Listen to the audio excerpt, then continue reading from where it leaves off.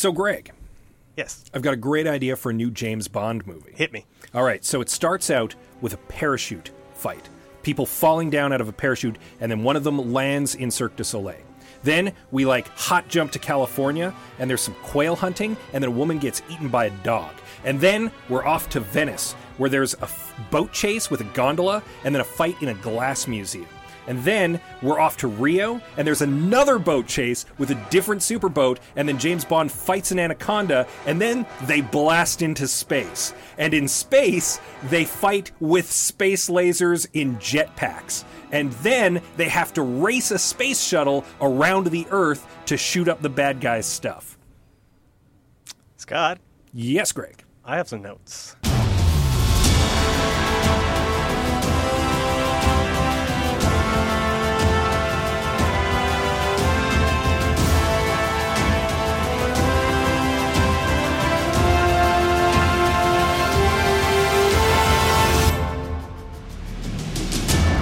Welcome to I Have Some Notes, where we take a look at movies that have happened and we try to make them happen a little less worse.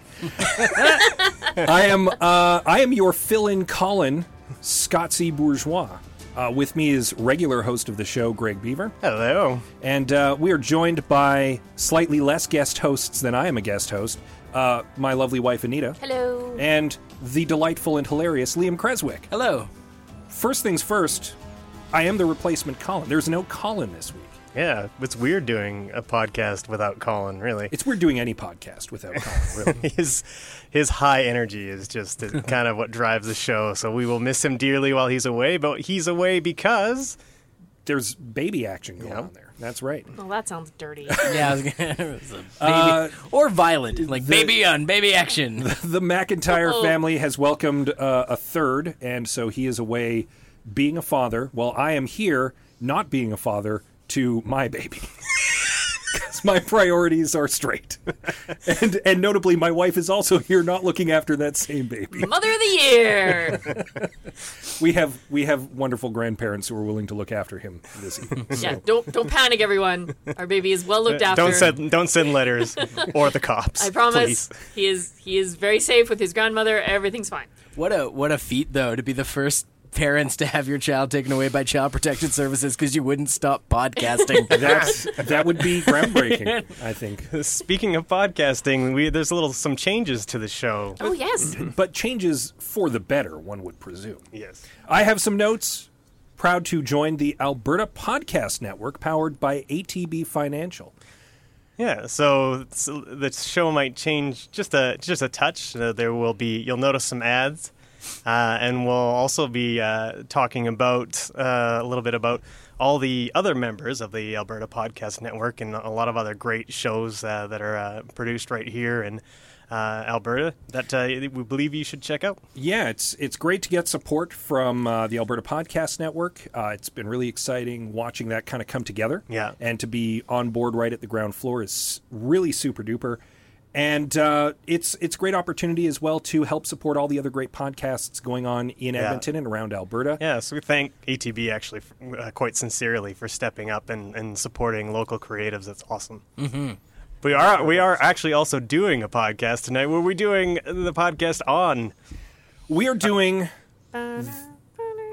Nita's spoiling my announcer there. We are doing Moonraker, the greatest Bond movie by some accounts, by few accounts, I would presume. The first Bond movie to be featured on I Have Some Notes, and probably not the last, because there are a lot of them. I think also of note is actually the oldest movie that we've done so far. I don't think we've done a movie from the 70s. But that's okay. We're breaking new ground. So, and indeed it is from the 70s. Moonraker released June 29th, 1979, the 11th in the James Bond series. It stars Roger Moore, everyone's favorite Bond. Lois Chiles, I want to say. There was some question of whether it's Lois Chiles or Lois Chiles. I'm pretty sure it's Lois Chiles. I'm pretty sure it's Lois Chiles. Michael Lonsdale and Richard Kiel. It had a budget of $34 million, and until GoldenEye came out in 1995, it was the highest-grossing Bond film.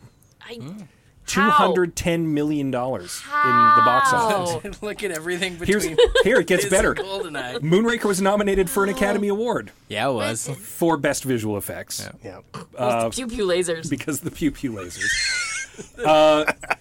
Originally, for the 11th Bond movie, they were going to do For Your Eyes Only, but because Star Wars happened and everybody was excited about space, they decided, Yeah, fuck screw it. that one, exactly. Let's do space. We're going to do a space movie, so they picked Space Moonraker. is cool. Bond needs to go to space.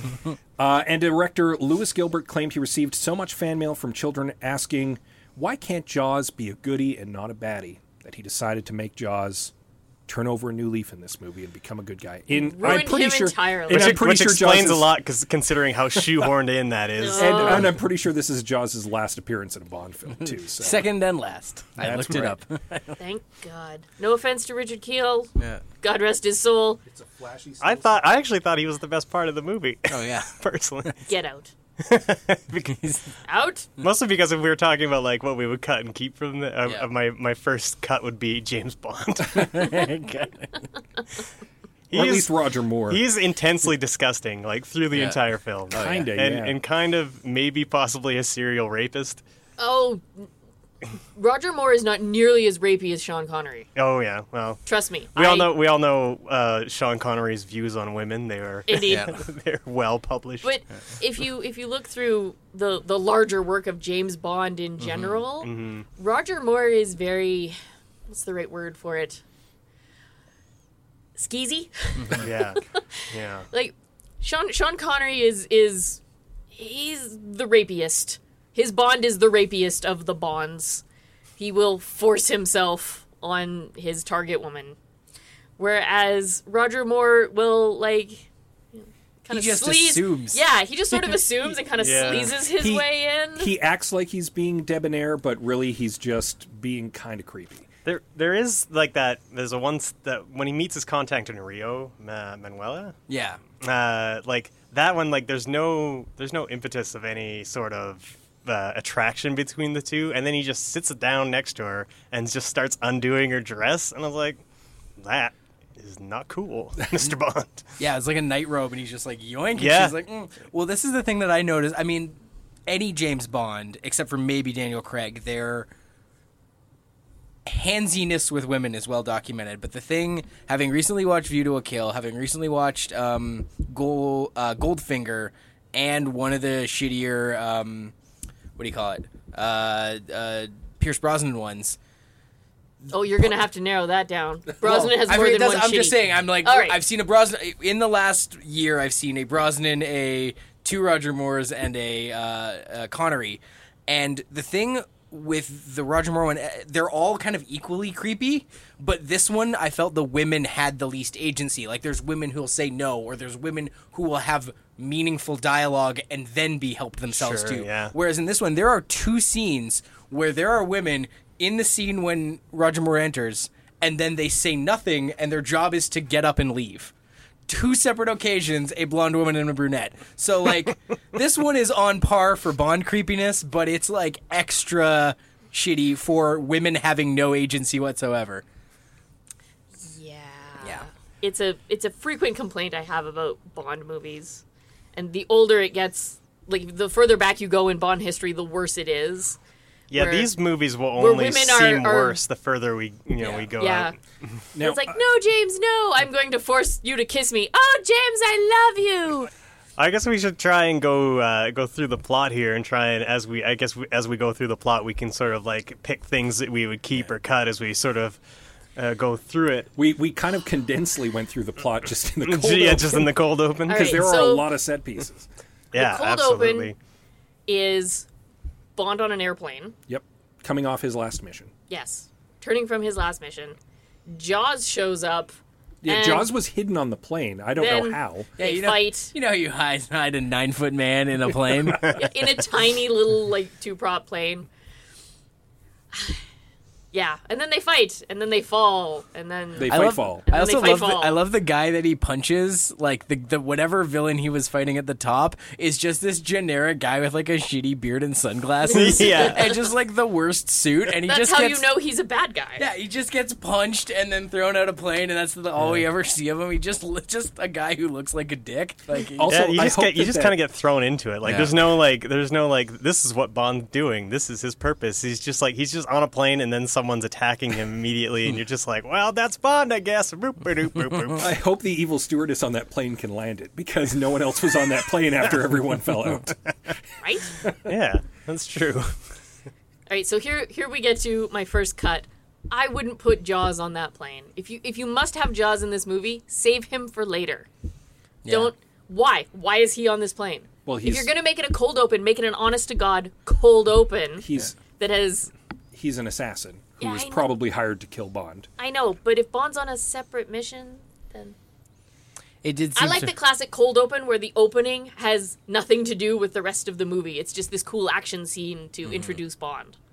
You don't need Jaws, and you kind of spoil it if you reveal too early. Yeah, I guess if he's been in previous movies, when later on in the movie when Drax's assassin is killed and he hires a new assassin, Karate then Man. it's kind of like I don't know that I it's have kind of never like a heard of it. reveal that like Yeah. oh Jaws is back. He went back a yeah. movie to get him. Yeah, Yeah. yeah. And then Jaws falls into a circus. Yeah. You'd assume would die, but we're to believe that a tent caught him. Yeah. Well, also Jaws is notoriously unkillable. Like Jaws was the first of the Bond henchmen who was not just quirky, but like superhuman. Yeah. He was the one who kind of set up that prototype. Because before Jaws, you had guys like Oddjob who were quirky, but you didn't have someone who was like immune to pain or could shoot lasers from their teeth or whatever some of the other henchmen Wait, have someone done. can shoot lasers from their teeth? I'm just making that No. up. But Well, like, I but wanted to I watch that wouldn't even movie. be Now I'm surprised. disappointed. That's who's gonna fight Idris Elba. Wouldn't even be surprised. Laser but- teeth man. But that's kind of where that came from with Jaws' kind of implacable man thing, where he's just right. Yeah, Made of steel or Oddjob whatever. had shtick. Knick Knack had shtick. yeah. Yeah, Jaws is superhuman. That his shtick is invincibility. Yeah. Yeah. That seems kind of, I don't know, weird. Yeah. So we get our generic Bond theme. Yeah, So I have some Born- thoughts on the on the theme. I was listening to it, and I gotta go back and maybe listen again. It really sounds like "Where Are You Christmas" from The Grinch. Nito was saying that the theme song is only really saved by the fact that it's being sung by Dame Shirley Bassey. Is by- the only salvation to that song is that it's Shirley Bassey singing it. Yeah.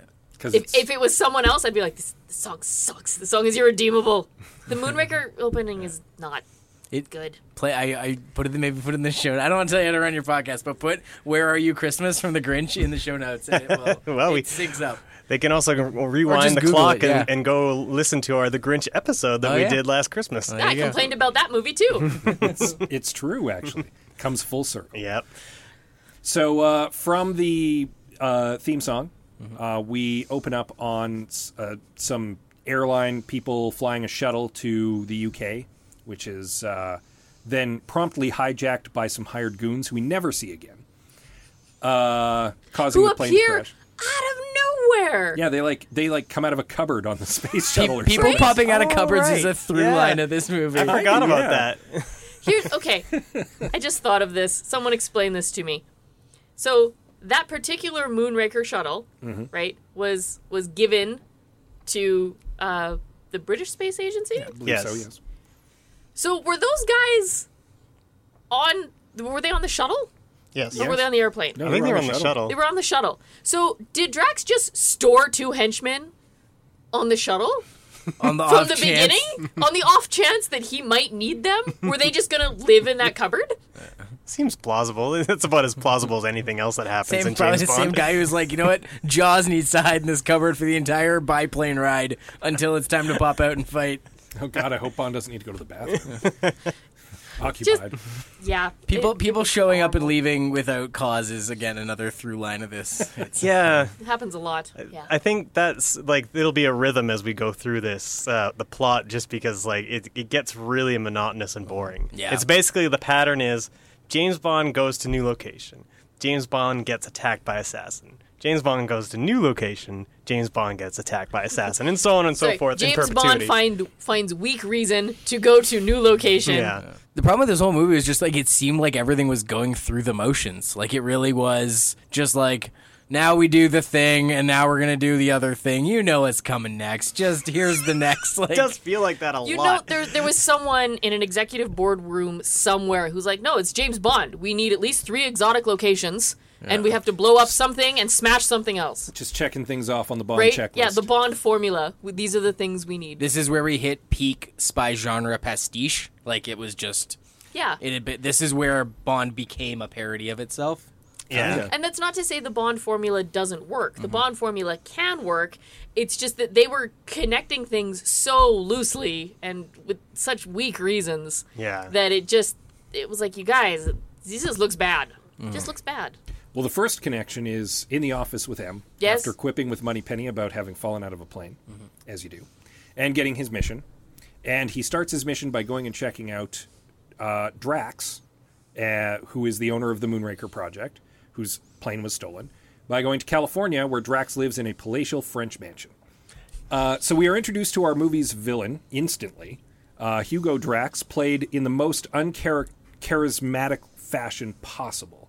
Like, he is so flat I am and not so... the bad guy, Mr. Bond, except that I totally look and sound like the bad guy. And yeah, you know he's evil, It basically. would be more instantly. interesting if he had that accent. Right? Yeah. But he just has an American accent. I thought he did have a. And he's so, like, He's monotone bland. and droll. Like, Yeah. just And yeah, you know he's the bad guy basically instantly from everything about him. Which is That's- not a great way to develop tension or make interest. And I mean that's a major fix we have for the plot. Yeah, but this is we something- should get into that. credit later. where it's due. Scott came up with this, and we talked about it. And I really, really liked the idea that maybe don't have Drax be so obviously the villain right Like, off the top.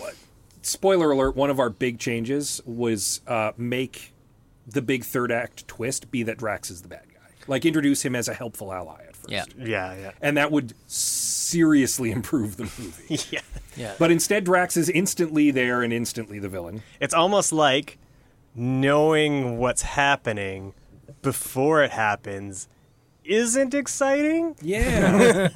I mean, the weird thing is Bond is clearly aware that he's the bad guy instantly. Well, too. Yeah, it's not even like a dramatic irony thing. Like Bond gets out of the centrifuge and is like, "What happened?" No, Bond basically walks... Someone tried to kill me. Can you believe but it? I'm in this helpful ally's home. Like, Bond basically walks into his room and gets offered tea and looks across the table at Drax, and you can see in his brain Bond is thinking, oh, well, this guy is clearly the bad guy. Like, Yeah. like Bond has him made instantly. I love that he gets attacked 2, maybe 3 different times while he's in California. Yeah, he and hasn't they- even left California Both yet. of them just brush it off, like when they're pheasant hunting or Oh God, quail he hunting. kills that guy in the tree. And he shoots the guy out of the tree, and they give each other a look like, "Good, you almost got me." The best part is, like, at that point, technically he just murdered someone. Yeah. And like, nobody does anything about it. Nope. Well, he does have a license to kill. Oh, that's right. But like, Drax also has like no empathy for his employees. No, Just like, none yeah, whatsoever. your guy tried to put a guy in the tree. And Well, I mean, he I'm not sure that he would. I mean, considering that he was going to, spoiler alert, kill almost the entire population Kill all of Earth. humans. Bender would be proud. The thing is, like, you can see that the movie is trying to make it a weird sort of cat and cat game between Bond and Drax, Yeah. except that it never Cat also. comes across as, like, they never come across as witty with each other. They never come across as, like, outsmarting one another. They're That is just... because Drax has no wit. and it's Moore has no smarts. Like it's really and the writers did not write a good script for them. So, like, I can see where they're trying to go with that, but it doesn't work because no one is capable of pulling it off. The writers aren't capable, the director's not capable, the actors aren't capable. every time he evades death, it's like they shrug their shoulders, It's like, like, "Well, womp try womp." again in the next Yeah. scene." You missed Mr. Bond. Did I? Guy falls out of the tree. It's like, really, you guys? Really? And then before I was going to say the quail hunting and the pheasant hunting at the same time, and I said the fail hunting. It was kind of like that. Surprisingly accurate. Fail. Before the fail hunting happens, he does. We kind of brushed over it. He goes to visit Drax's big space program. Yeah. And he gets shown around by our main love interest, Holly Goodhead, which Get it? is That is Do you- like you it get is it. both peak and valley of good Bond girl names. So at the very end, I feel like they should win. At the very end, like the very, very end, they should have been 69ing. That's might have been a little too risque for the Yeah, time. maybe. But and she is a part of Drax's space program, and secretly a CIA agent, as we learn later. despite being quote unquote a woman. Yes. which is both shocking and maddening for Bond throughout the rest of the movie. And she shows him around the space program, and he gets put in a centrifuge. And Drax's karate man, he tries to kill Bond by centrifuging him to death, but fortunately Bond has a gadget that Q gave him back at headquarters that shoots a dart out of his wristwatch. And Bond has, even though this gadget was given to him maybe 8 minutes ago in the movie, Bond has some flashbacks to getting it to remind us that he got it, and then he shoots the controls and the centrifuge stops. And you he know, is safe. centrifuge flashbacks. Exactly. Can I just say something just about film in general? Yeah. I hate those type of flashbacks. I hate when a movie doesn't trust the audience. But it's to even remember more shit. egregious because it happened 8 minutes Yeah. ago. Yeah. Yeah. I don't Yeah. disagree with that. It's very egregious in this instance, but I think you should always trust the audience. Yeah. To have I could see in the case of maybe a television show where something happened at the beginning of the season and you're at the end of your season and it was 10 hours ago. Or if the flashback okay. is entirely new information. Yeah, But they yeah. have flashback, like Scott said, 8 minutes ago in the movie to a scene we just watched. We have to flash back to it so that we know why he's firing things out of his wrist. Ugh. Yeah, it's pretty bad. Then he gets taken out quail hunting. After he sneaks around Drax's mansion after sleeping with the first woman. Oh, There's yes, always who the then- first woman. Who is then 100% on his side because that's what sex does to a woman. Exactly, and she helps him find some plans for some glass, and that's the loose impetus to go connective to tissue. Venice. Yeah, Yeah. to get him to Venice, and then she gets eaten by dogs. Right. In a, She in a gets eaten scene, by dogs for 15 minutes. yeah, in a scene that's entirely too long. Well, Unnecessarily that long. and it seems like I said this while I was watching is the drama in that particular scene, how long the chase was, and the musical swell and stuff like that seemed entirely unearned. Because we don't care about agreed. this character whatsoever, Yes. and that would definitely be a cut for me. It was just a cut. Oh, the This- dogs that would have been a scene cut for me entirely. too, because here's the most egregious part. These dogs get set up early on. The dogs eat the first Bond girl, and then they're never seen again. Yeah, you'd and I'm think like, you'd- how did Bond never fight those dogs? No one knows that she's dead except the audience, Yeah. Yeah. right? Like Bond assumes that she just left back Yeah. to Bond doesn't come across her Switzerland or body at all. whatever, yeah. I mean, she would be inconsequential to Bond either way. So The first sex woman is always inconsequential, and she always dies. But at at least the Bond you formula, find them people. covered in gold. You have some oh no, Yeah, she's all covered drowning in gold. oil, something. Yeah. And so we're off to Venice, and we smash cut from her getting eaten by dogs to Venice. Because Venice is the only place in the world where you can get glass. yeah. And as we well know, the best glass in the world Yeah. is hand blown, not machined. Yes. Yeah. Hand blown into perfect hexagons. Yeah. Makes sense. Yep, because only human hands have such precision. It's almost Can't like order, this movie can't has order flaws. custom glass anywhere else. Nope. And Bond goes Gotta and go checks to out Venice. the glass factory and figures out that they're making these hexagons. Oh, and we have to go through Chekhov's glass museum. Oh, my favorite part about this is that he looks at the hexagon, then he looks at that Oh, yeah, business the card. business card and then he also sees has the a hexagon is like, yep, checks out. A glue. I'm a detective. Ah! That's how he got there after 9 or 10 stops at stop signs, where he's like, He should have just marched up the glass blower and been like, Jacques Hughes! But he's in Venice. He would have to be in it. But who else is in Venice with Bond but Holly Goodhead? What? Snooping around as well. And this tips off Bond that she's not just a Drax employee, but she's working for the CIA.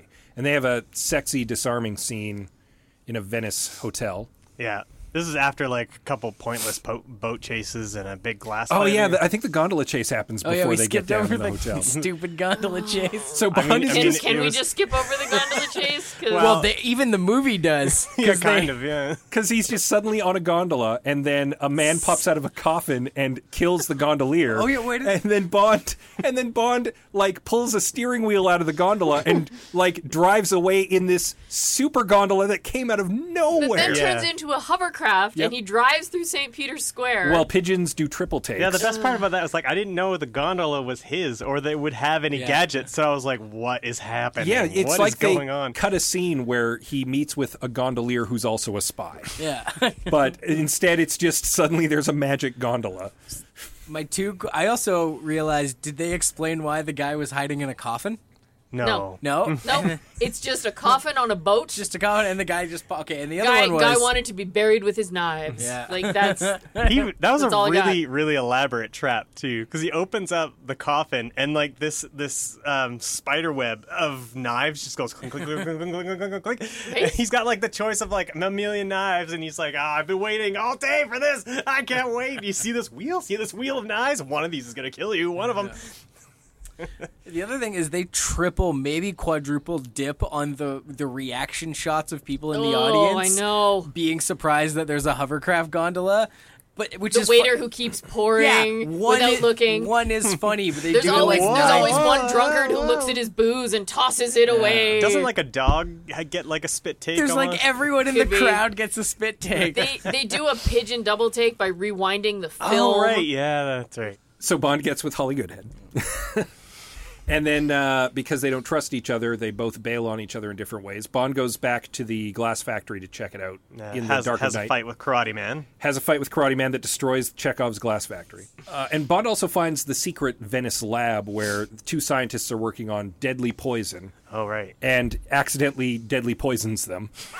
that was pretty great. That's probably the best scene. But the rats in the room are mysteriously unharmed, which is our first hint that this is a depopulation gas only aimed at humans, because Drax wants to kill all humans. It's not a very good hint. It No, is, however. in fact, I didn't put that together till you pointed it Yeah. Oh, out. there you go. I was picking up what they were laying down. Like the movie, He was the on movie track was the being whole time. pretty obvious about it, guys. It's not I subtle. think you're overestimating how closely I was paying attention. Not a subtle movie.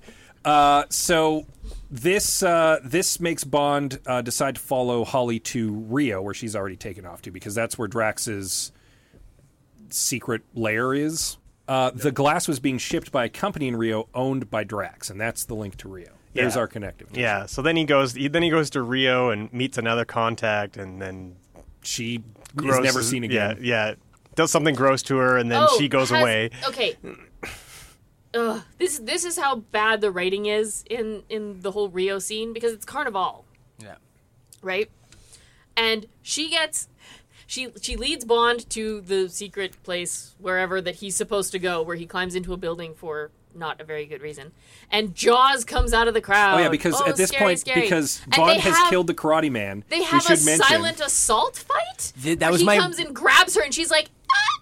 except she's not making any sound. Except she doesn't make any sound. She doesn't scream. She doesn't hit. She just goes. Surrounded by as he all very the people slowly in the world. like grabs her shoulders. Yeah, Really, I will really, movie.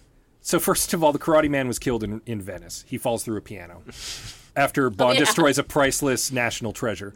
And As he does. And then Drax is like on the phone in the next scene, and he's like, "Oh, I need a new guy because my Karate Man's dead." Oh yeah, if you can get that guy, you should hire him. And then Jaws is now in the movie again. yeah. Yeah, the scene where Drax and that lady fight in the alley and then Bond jumps down. That's where I like got upset with this movie. Like I was giving it a chance and I'm like, okay, I've kind of checked out. Like not Yeah. checked out, but like got frustrated because the fight, so the woman doesn't fight back. Jaws doesn't really fight her. Bond barely fights him, and the thing that gets them separate, like breaks up the fight, is like a dozen people partying, and then Jaws Yeah, is like Jaws gets is helplessly swept carried away, away. into swept the away down the party. alley by like 8 people that he can't Yeah. get through. And It's that kind is how of- Jaws is defeated in Rio. It's sort of like a Looney Tunes way of ending that. Though I will that say But it's fight. it's acted so like, oh Badly. no, these 8 people. He's like, I can't Oh. get away. I will say that his clown costume is utterly horrifying. Oh, that was Yeah. Like Oh, seeing yes. that come down the alley at the that shit came down Yeah, the it's like alley some at me, I would wet straight up myself. Stephen King shit coming at That's you. terrifying. So that was a rare, well done moment in this movie. I was not really entirely certain why they were there. It was the shipping company. That was the shipping company. Yeah, and so and th- what that did gives- what did he find there? He found the location of Drax's lair. Oh, okay. Yeah. He just had it hanging around. Gotcha. Yeah. So We had to go all the way to Rio to get the address. Yeah. well, it's still the in secret lair. the secret lair is still in Central America. Yeah. It's not far away. It's just a simple another boat chase away. In fact, Oh, right. Is the boat chase next? yes. Oh yeah. And then he ends up in the monastery. So yeah, there's another boat chase with another superboat. I think you might be getting ahead. I think you're. Oh, no. The monastery is before the second boat chase. Oh yeah, the monastery. And the other reason I remember the monastery, so the fights all around in this movie are terrible. Like some of the action sequences are good, a lot of the set looks really good, but the fisticuffs are just sad. Like they're just one notch better than like get away from me, like slapping at each other. That is because Roger Moore is an old man. But the part that got me is when he's in the monastery, Roger Moore opens the door, looks at two guys having a really awesome martial arts fight, And then just close. and then just closes it. Like, that fighting is way too good for this movie. They're like, oh, we can't afford this We anymore. can't be showing it's you like- guys this. and it's like two Franciscan friars who are having like a judo fight in Yeah, the middle of this yeah. monastery. In Brazil. Yep. It's and almost then- as if to say like, "Oh, I shouldn't have showed you that." that was Oh, a they're bad going to make idea. me look bad. and the monastery is of course a secret MI6 base, and M is there, and Q is there, and Moneypenny is This there. would be another cut from. I hate this. I don't understand why MI6 suddenly is in Brazil, and even Moneypenny's there. Like they Something, they have- something James they're- Bond formula. They all just like shipped over just Because they did the Q scene at MI6 headquarters at the beginning when he got the dart. So now they're like, well, we got to give him more gadgets because he already used the one we gave him in the first but scene. he's not even supposed to be there. And he went there against right. the orders of MI6. It was all secret, like, you better, quote unquote, go on vacation. Oh, that's right. So we what forgot. the fuck Yeah. are We they forgot the doing disappearing there? Thought about where you'd like to go? I've We always forgot liked to about- go to Rio, so. We forgot back in Venice, after he found the secret lab with the scientists he gases, he takes like M and the Minister of Defense to go and check it out the next day, and it's like gone, and it's just like a palatial Oh, yeah. office with Drax in it. Drax is in it. And so the Minister of Defense is like, "You're off the case, Bond. I need your badge and your Yeah. gun." That's an important plot point because this is actually where the movie could have been. Like, it's part of a movie that could have been good. Like the idea that like I would have liked the idea that like Bond was like he was obsessed with Drax or whatever, and then he eventually just kind of like goes off the rails, and then you reach this point where he's at his lowest because he's been completely flummoxed by Drax. That who- would have who made a hides the much lair better on the- movie. Yeah. And if they Oh, and that's then to say the third act reveal that Drax is the bad guy. Yeah. Oh, it explains away. Yeah. Oh man, that. Yeah. Boy, do we even need to do a second half? We're getting it all in the first. We can fix bringing this up some movie right points. away so easy. We're bringing in Just some tighten this. It's really a lot of screw tightening. Yeah, Like yeah. it's all there. It's just they put it together with like post-it notes, Yeah. not anything Right? secure. Yeah, Yeah. it's like a Chewing like a gum and first sticky draft tape. Yeah. script. So from the monastery, Bond whisks down the Amazon on a boat, on another superboat, the second superboat in the movie, with a second superboat chase.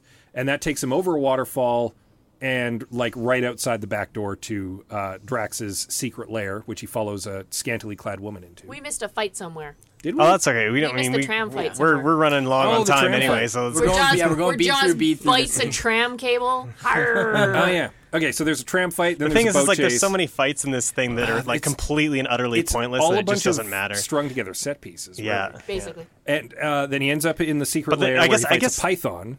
I guess no. Wait, there is an important plot point there, and that is at the he end of meets the up- at he the end of meets the up with- tram fight. yeah. Jaws meets the love of his life, Daisy. Daisy, and then they just. They It's never important say at the her end of the name, but her movie. name is- This is so shoehorned in, which is why we forgot about it. But Yeah. they just like the tram collapses or whatever, and Jaws, I think he's in the tram or whatever Yeah. when it crashes, right? And then he gets out of the rubble, and there's a woman there, and then that's their meet cute. Yes. And, Yeah, that's their meet cute. yeah, she was. Then the she was classic there. R&J theme plays, Yeah. and it's Yeah. stupid.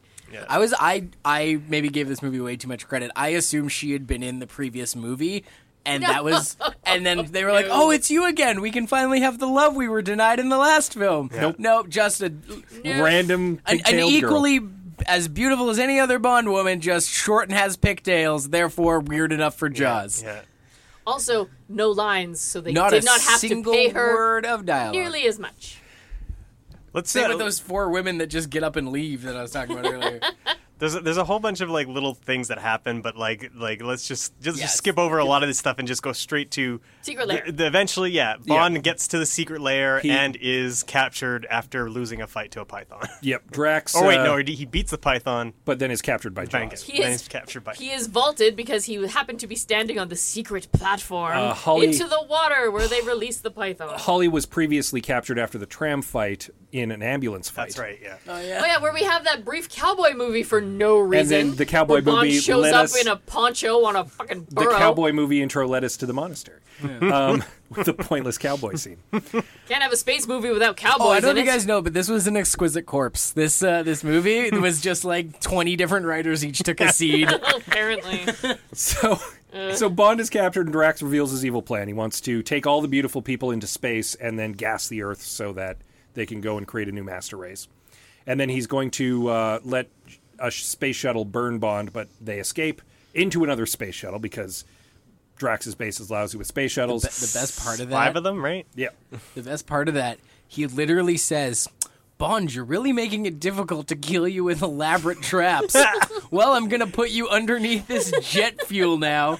This 6 times the charm, as they say." I did appreciate that though, because he said that he said something about he wanted to kill Bond in an amusing way. Yeah, because he was just sort of entertaining himself. So at least that was sort of like, okay, he's the weird eccentric guy that like he's doing it for the lulz basically, right? And then I was like, nah, I appreciate that. At least they gave us a reason for it, for the villain being a total dumbass. It was just like coming up with dumb ways of killing someone when he could literally just shoot them at any time. But the 5th, that like he says that after 5 failed attempts, and then the 6th one, he's like, "Oh, we're gonna try it again." He's got these awesome dogs. I don't know what he's. Didn't take the just- dogs to Rio. He just refuses to accept that he just needs to shoot him. Like, no, it must be elaborate and ridiculous. So Holly, in addition to being with the CIA, is an astronaut, which has been established. That's why she was able to infiltrate the Drax group or whatever it's called. And so she and Bond fly off into space on a space shuttle full of beautiful people. Keep making out. And then they go to Drax's secret space station, which is shielded from ground radar, but also apparently no one's ever looked through a telescope and noticed it, which was just like so dumb. So dumb. And they get on the space station, and Drax is like, "Here's your new home, beautiful people. We're going to make a new perfect society with all of the charisma of Going to very slowly turn on the gravity Of because that's how space works. Ferris Bueller's teacher and Ferris Bueller's Day Off."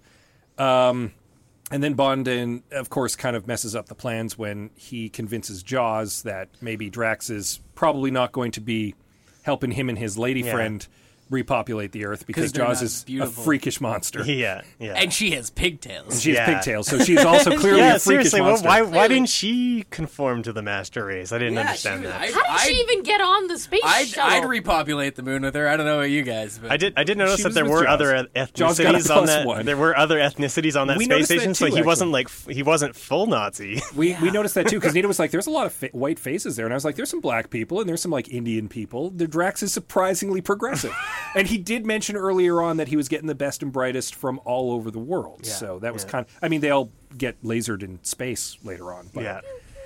and then spoiler alert, they all get lasered in space. we'll maybe save that reveal for the actual cut part. That's like the detailed description. So Jaws turns on Drax, and then Bond manages to shut off the gravity, which makes everything go crazy, and then they turn off the radar, so U.S. Space Command is like, "Oh, crap, there's a space station up there. Better send our Marines to a space shuttle and launch them into space to go fight in We're fully space." trained and ready space marines, which we keep on standby. And then there is literally a jetpack laser fight in space. And the lasers all make this like pew pew. pew pew wah wah wah noise. It's wonderful. Like individual people, like 20 on 20 Yeah. space fight between like I kind of human beings in space actually suits. like that part though. Like I liked loved it. it. For like the shooting wrong their reasons. Yeah. shooting their like laser boltes What I love, ammunition at each other. I was like, watching that. I'm like, man, do we remember when pheasants were dying an hour ago? Like, really, how far have we It's like come? we're in a different movie all of a sudden. Yeah. So, Yeah, it's really funny that like the space stuff is really only in like the last 20 minutes, I Yep. think. So Drax gets a laser gun, and he's in a hallway with Bond, and he's like, "I'm going to kill you now, Mr. Bond." And then Bond remembers that he still has that dart gun in his watch, Without the help of a flashback. which without the help of a flashback this time. I'm surprised the movie trusted us to remember. And he shoots Drax, and then also shoots Drax out into space. And then Because bye, Drax. In a scene that later would inspire an Austin Powers movie. exactly. Ugh. And so Bond and Holly make their way to a space shuttle, but Jaws and his lady friend are stuck on board the space station and help Bond escape because Jaws is a good guy now because of all those kids who wrote in. And then there's like an off comment after the space station blows up that you can see like the bridge module floating away, and Yeah. Bond is like, Jaws will be fine. Yeah, he's like he'll land. He's survived worse. We're like, how? And then- that's a space. Because Drax was able to fire off some of his gas bombs. Holly and Bond have to like do some precision flying and some precision laser shooting to blow them up, and then that's the end of the movie. Bond sexes Holly on a space shuttle in front of the Queen and the President, and Prime Minister. and then we cut to credits, and that's the end of Moonraker. Moonraker's mercifully done at this juncture. Moonraker is 2 hours, 2 hours. long. It is 2 hours too long, some might say. And there's so much going on that it perhaps explains why it's been taking us so long to go through the entire Yeah. plot, because there's so many different set pieces and things like that to describe that. Like we missed some of them. We Yeah, were going I mean to the have to broad backtrack. the broad There's a strokes lot of the plot are quite simple, but like just to sort of like go through. There's a lot of padding and a lot of piece. filler Yeah. for the plot that isn't all that strong No. to hold it up. Yeah. We should take a break. We should take We a should break. take a short break to But sift through this wreckage. But before break, We should mention Scott. something. Yes. I have money. Where put money? You might consider putting your money to charity with ATB Cares. It's definitely a great idea. What you do is you can donate to your favorite charity on atbcares.com, and ATB covers the fees, and they add 15% to your donation. So it's a great way to support charities and causes and not-profits that you want to support. In 2017, over $4 million was donated to charity through ATB Cares. So obviously they want to do more to help more people. So you should definitely take a look at that if you want to donate some money to charity. All right, we'll be right back. Try and fix this turd.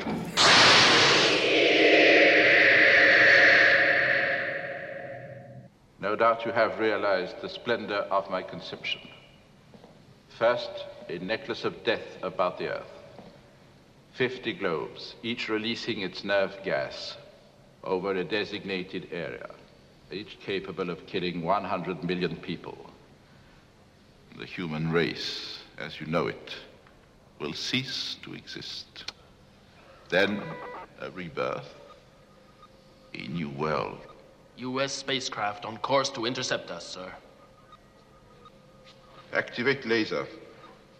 Prepare to destroy spacecraft. Welcome back to I Have Some Notes. Just refreshing everybody's memory. We're doing Moonraker, and it is pretty bad. And now we are left staring at some smoking space wreckage, wondering if anything can be salvaged from it. We've had some Not beer much. and some Skittles. We are ready to fix this. Well, okay, we kind of teased on a few cuts that we might like to make, and we discussed a few changes in the first half, and we kind of teased what Anita and I agreed would be our first big change to the movie, which would be to make it so that Drax isn't so obviously the bad guy. When he's introduced, have him be introduced as Bond's ally, as someone who's like, "Oh my God, my shuttle got stolen, Mr. Bond. You need to help. You need to help me figure out what happened because like my reputation is on the line, and I love my space program, and I'm willing to give you every spare no expense. You have my backing. Here's my super boat. Here's money. Go and find my shuttle, so that when he does turn out to be the supervillain in the third act, it's a big betrayal and a big shock. Yeah. And we were suggesting that a way to make Holly more important is have Holly and Bond start the movie as enemies, and Bond thinks Holly is working for the bad guy, who would be maybe Karate Guy, as like you need a stand-in villain, a stand-in evil corporation, like right? Like the twist is that the guy Bond thought was the villain isn't the villain. Yeah. So I'm just using Karate Guy as the stand-in for that. Or the weirdo at the beginning who gets thrown out of the plane. Sure. Yeah. Sure. And so he thinks Holly's working for something more that guy to at do. first because Holly seems to be coming after Drax. And then when they get to the gondola scene, that's where they finally compare notes and he realizes, oh, Drax is the bad guy. Yeah. Because she's been after Drax, but she didn't know what Drax was up to, and Bond had that piece of the puzzle with like the gas or something. Mm-hmm. And so when they finally compare notes, they're both on the same side, and they both know what they need to do. They both have the whole puzzle at that point. Yeah, now she knows what the evil plan is, And he now knows that he Drax knows that is it's the bad guy. Drax, and And then you go They into mesh. your space thing. And our fix for the implausible space station was because Drax is so like he's the Elon Musk of his time. He's a billionaire with space plans, and it's the late 70s. Set up early in the movie that Drax isn't just in charge of his own private space company. He's also responsible for building basically the International Space Station. And so when he has a space station, that's why. Yeah. It's just that he was building a space station for nefarious kill all humans yeah, purposes. hide it in plain sight. Exactly. You don't have to make it a secret space station. And then you don't have the implausibility of a giant space station in orbit that NASA has never noticed. But it had a cloaking device. Or even noticed leaving the ground. Yeah, like it's never been noticed that all of these parts were being sent up there. Like, yeah. like so those were our big initial fixes. Yeah, I don't disagree. I think that's a pretty good fix. Like my way of sort of like fixing it would be more to not necessarily make it so that Drax is obviously not the villain, but to have Bond just believe through and through that he's the villain, but he keeps getting basically outsmarted and outwitted by him throughout the movie. And this would at least give you some excuse to have all these set pieces, because he keeps trying to prove that he's right. And I kind of like the idea that, like, he's got something. Bond knows he's finding little clues that he's up to something really evil, but he just can't really prove what it is. To make the cat and mouse game more. To have any cat and mouse game at all, and to expand on what they were trying to do and execute on it correctly, basically. Yeah. Yeah, I feel like that's what the movie was trying to do, and the whole movie's just like such a. Everyone seems to be giving 75%. Well, Yeah. writers, the Yeah. actors, it's just all like. Well, and one of the reasons that the cat and mouse game doesn't really work as well is because Bond is too competent in the movie to be outsmarted, and Drax is too stupid in the movie to outsmart Well, Bond. all he does is because he keeps foiling Drax's plans which Drax's only real plans, as far as the audience knows for the most part, is just that he wants to kill Bond. Yeah. which doesn't make for a great plot when you're just kind of watching the movie and like, I don't know what Drax is up to, but clearly he wants Bond dead, I guess. It's Wile E. For Coyote reasons. and Roadrunner for the first hour. Yeah. Well, and that's why our secret villain twist, I think, would work, is because then you have Bond chasing the wrong guy for the first part of the movie. Like, he's piecing together the evil scheme, but he's being flummoxed because he can't seem to get the guy that's behind it, even though he's sure he's pointed at the right guy. Yeah. So that when Holly reveals to him, oh, like, Drax owns the company that you're chasing, and Bond is like, oh shit, Drax is the guy. Yeah. Like, it's the penny drops, and it's a big surprise. Yeah.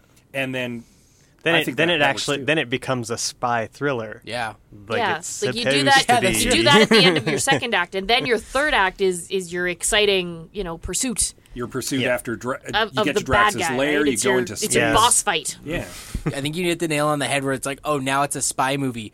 The audience knows everything, and Bond knows pretty much everything all the way through the movie. There's no big There's no spying happening. There's no the movie. We're waiting for the movie to reveal things to us. We are not waiting for things to be revealed in the movie. Yeah, that's right. And that's really the problem with it. Yeah, and like we touched on that earlier, that it's like the movie, it just feels like it's going through the motions. Like basically the movie is saying to us, okay, you know who Bond is. This is the things that Bond does. Here they are. Yeah. Like, and that's essentially it. And, Without- and that, yeah, to me, is why it's probably one of the most boring movies I've ever seen. Without justifying it or giving it good purpose. You have it in there because it's part of the Bond formula. Yeah. Well, no. You need all the connective tissue. Yeah, and you that's have to, kinda why I like justify why it's there. I like the idea of the villain continually flummoxing in Bond, Yeah. just because it subverts this like he's the most amazing spy ever trope kind of thing, right? Where he keeps trying his best, but he keeps failing, and he just can't catch this guy. And even if it is like it's one of the even if two. he doesn't know that it's Drax doing it, it still works for me. Like just like to have that element. And in fact, it's almost a better betrayal at that point if it is Drax doing it, because then Bond legitimately for a while doesn't know why he keeps hitting the brick wall, and it's because the guy who he thinks has been helping him the whole time is the bad guy. Yeah. And is continuously sending him to brick walls to hit. Can I fix a scene? Yes. Because this drove me crazy. So just before we go into space, Holly and Bond are captured, and Drax puts them in a boardroom, right? Yeah. And it's kind of a crazy looking boardroom. It's there's a big table, chairs all around it. Yeah. It's all spacey looking, like the sides are all metal, sheet metal and stuff like that. So it's an interesting looking boardroom, and when Drax reveals that he's going to kill them, the boardroom transforms. So the table goes down, the chairs go down, right? Yeah. And then up above, it opens up and it reveals that there is a shuttle engine pointed right at them. And that might be an interesting scene, except that we've never seen that fucking boardroom before. Yeah. They were just in a boardroom. So when they're just in a boardroom, I'm like, why the fuck did they capture them and put it in the boardroom? Are they going to, like, negotiate to leave or what? And I found out reading the wiki that they had actually cut a scene in which Drax is in that boardroom with some co-financiers of the whole project, and they have like a little scene that plays out. So you see that boardroom before. So if you got to see it earlier in the movie, and then later on it's revealed like Drax built this crazy ass boardroom Boardroom of so death. ballsy, like he built it underneath a rocket ship, like Yeah. that would seem pretty badass. But just like I'm just like the way that it's set up is just like I'm just confused. Just kidding. But I'm Conference room B is actually an I'm just engine. like, why is this boardroom a transformer? I don't get it. It's like setting up two incredibly well-trained and vicious death dogs and then not having Bond fight the two You're really on about those well-trained dogs, eh? death Like those dogs. fucking dogs. I wanted Bond to fight those dogs. On that note, I would cut the dogs because Bond never fights those dogs. Can we cut the terrible Jaws romantic plot? Can we just not have that? This is something we discussed the other night too. Is you can still have Jaws turn on Drax because there's still a logic there even without the romantic. It's actually subplot. more logical. Yeah. Yes, thank you. And Because he then doesn't have a partner. He's not on the Arc 2x2. and then he realizes, oh, I'm screwed. By being not screwed. Boo. But then we also thought while they're escaping, they get to the shuttle and they realize the shuttle's stuck, and then Jaws leaves the shuttle and like bites the thing that lets them escape. Oh, he and does a Jaws sacrifices- thing. Yeah, and then he sacrifices himself to save Sure. them. And you kill off Jaws, but you kill off Jaws. You give him the having noble given death. the noble sacrifice, Sure, right? yeah. I think that would be better. It would have been better than Jaws and his weird girlfriend drift away into space forever. I don't know. Right? I mean, conversely, you could have like you could have Drax give Jaws like a handler, like a woman handler, that like's trying to make sure that he's doing he's assassinating Bond correctly, Yeah. or whatever. In an amusing way. So that and they sort of like fall in love throughout the film. Like Yeah. at least, yeah. Or yeah. Yeah, I mean, that would give you, like you say, like it would give you an opportunity to have some comic relief in there and stuff like that. They could, if you wanted to keep him as like Yeah. a good guy, and you wanted to have that turn at the end where him and his girlfriend fly off into space happily ever after. Except they don't, because then almost immediately after that, the space station explodes into explodey death, I don't think it does. which they It does, totally yeah. it does. No, because there's a line that No, he says, says "Don't worry they'll about be them; they'll fine, be He fine." says and they'll then be he's fine. bathed in explosion light. And then explosion. Oh, I don't remember But that. then they are fine. Oh, They yeah. get picked up by the Space Marines. It's it's really something like that, stupid. yeah. It's really The dogs really come for stupid. them. Yeah, and then the space dogs. Space dogs at that point are almost like just believable. Like not even a suspension of disbelief at that point. You've suspended so much of it. I know it was put in to soften Jaws and sort of turn him into a good guy, but you really don't need it. Yeah. I think it might have been fine if that was sort of like worked into the movie earlier, rather than just like, I mean, I guess it's kind of funny that he just like they had like that whole romantic music beat or whatever, Yeah. but I don't know, it's kind of hacky too. Yeah, it's a little. But that's rough. It's I would go so far as to call it camp. Yeah, it's Yeah. campy. And that would be the movie overall. It goes that far. Yeah. That it's just This ridiculous. movie is like is a couple dick jokes away from being Austin Powers. I mean, Yeah. really. Yeah, kind of. Yeah. The sad part about Moonraker is that it has good bones, right? Like there's a decent story underneath it. There's a story. There's a story underneath it that I Let's feel not could go so be far good. to call it decent. Well, that's the formula's there. They just like limp wrist their way through the whole formula, and that's my big fix and cut is like I would tighten up all the fights because none of like the fights just look. I'm in an improvised Dungeons and Dragon improv show.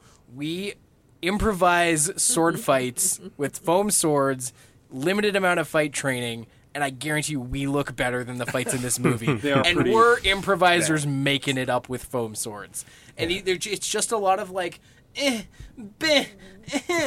it really, for all these great action scenes when there's like, they're dropping exploding mines into the, at each other in a boat. And then the next scene, they're just sort of like wrestling each other off a bench. It's just, it doesn't really, that was my biggest problem. And then the other one, of all the weak delivered lines, of all the like no enthusiasm, not bad acting, but like unenthusiastic acting, the one that got me was right at the end when they're the very last thing where they're blowing up all the pods that are gonna put the death poison into. Oh yes. And I wrote some of the dialogue down. She Goodhead looks at him and goes, "The controls aren't responding. Wings are beginning to glow. James, this is our last chance."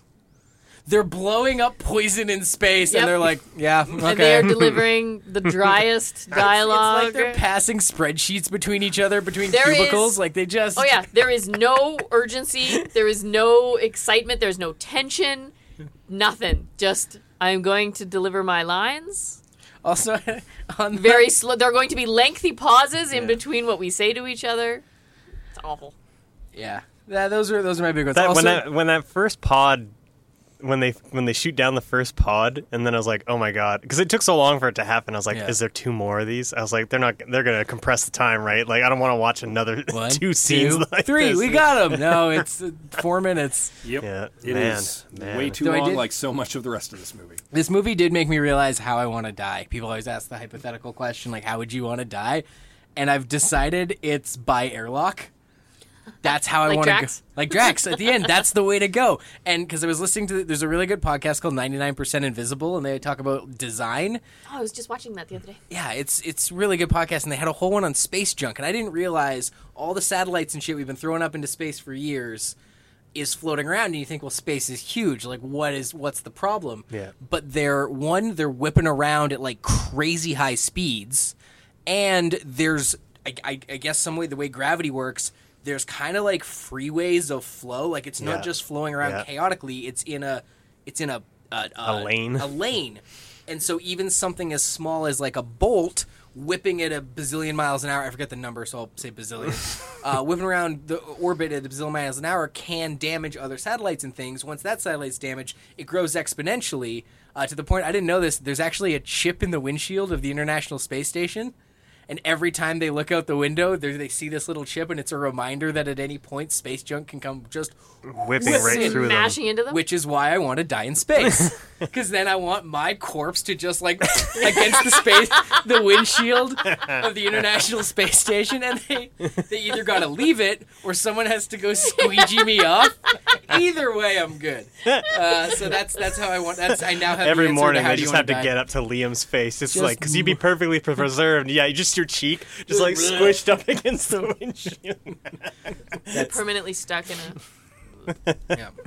Out the airlock in low Earth orbit. So I think we can all agree at this juncture, Moonraker is a fixable movie. It's bad, but it's not irredeemably bad. Yeah. That's true for most It's not movies. it's not Birdemic Yeah. or The Room or something like that. It has something you can Well, follow. and I think that's the biggest problem with it is that it's just beats. It's just going through the motions. It's just there's assumptions and if it, expectations. if it was the exact same movie and it was just done with a little bit more panache, it would probably be at like 90% better. the set's gorgeous, like the science scene where they're like they drop they drop the first vial Oh, and they all choked to death. and they all choked it. That looked great. All their equipment Yeah. looked awesome. Yeah. Like Yeah, the sets look good. The space station looked cool. I even kind of liked how it ripped apart. Yeah. It was clearly just people on different sides of the space station going like this, so like Yeah. waving it back and forth. But I thought it still looked I like good. how Greg asked the listeners of the podcast to look at what he was doing when he was describing that. This is why I don't host the podcast, Scott, because I'm not a talented radio host. I don't understand that people can't see what I'm doing. It was some like A+ arm waving for our listening audience right now. So I think we've answered Jeff Samsono's first listener comment. Then, can it be fixed? Does it need to be fixed? This one's going to be a hell of a challenge for you, says Jeff Samson. yes, and yes, no. Jeff. I say yes and yes, no for me. Chris writes, there is no way, rather, to improve Moonraker. It has everything and then everything else. It's amazing just how many set pieces it has. Not just one superboat, but two. It's very true. There are more than one superboat in this movie. Yeah, you really think that they would just be like, it would be like, do you think 2 superboats is overkill? And somewhere went, yeah, we could have 3, really. Hey, he doesn't have a car chase. Might as well have another I mean, boat chase. you can kind of argue that there is 3 because the space shuttle is kind of a superboat. In a way, it is a boat. And there is a space shuttle chase, Yeah. kind of. yeah. Andrew writes, lengthily, like a lot of other Bond movies, it deviated pretty heavily from the source material in favor of latching onto the then-new excitement over the space shuttle and a renewed interest in the American space program. I'm not sure Moonraker is fixable without tearing it down to studs.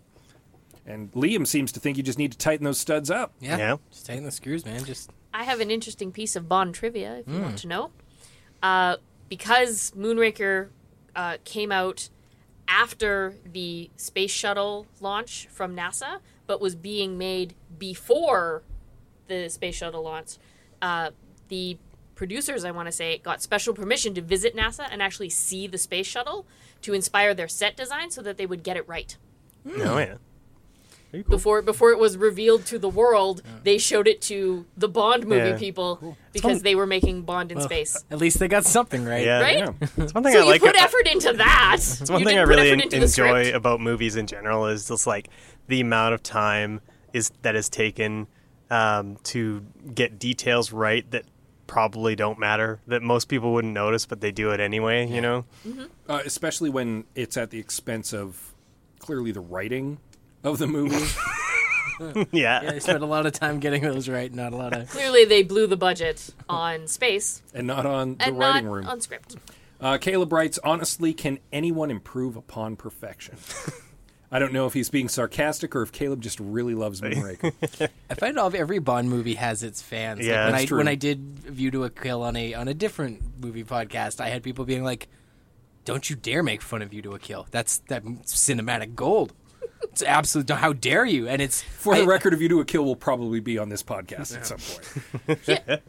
I would argue it is cinematic gold, but for different reasons. And Deja writes one word: Poonraker. Yeah, all right. And I think that's the final word on the listener comments. Yeah. Right Well, there. how many women does Bond have sex with in this movie? At least 3. technically none. It's PG. He just cuddles, and then the next scene they're naked. He seductively unwraps one woman. Yeah. But it's that's the PG. thing, right? That's the other. Like a little blood wouldn't, maybe spice this up a little. Woman gets eaten by dogs. How is it PG? It is. I don't know. I watched it on. I think she gets eaten by dogs off screen, though. Yeah. The streaming service I watched it on was like PG right there on the thing. So. Fair enough. Parents, guide your children away from this movie.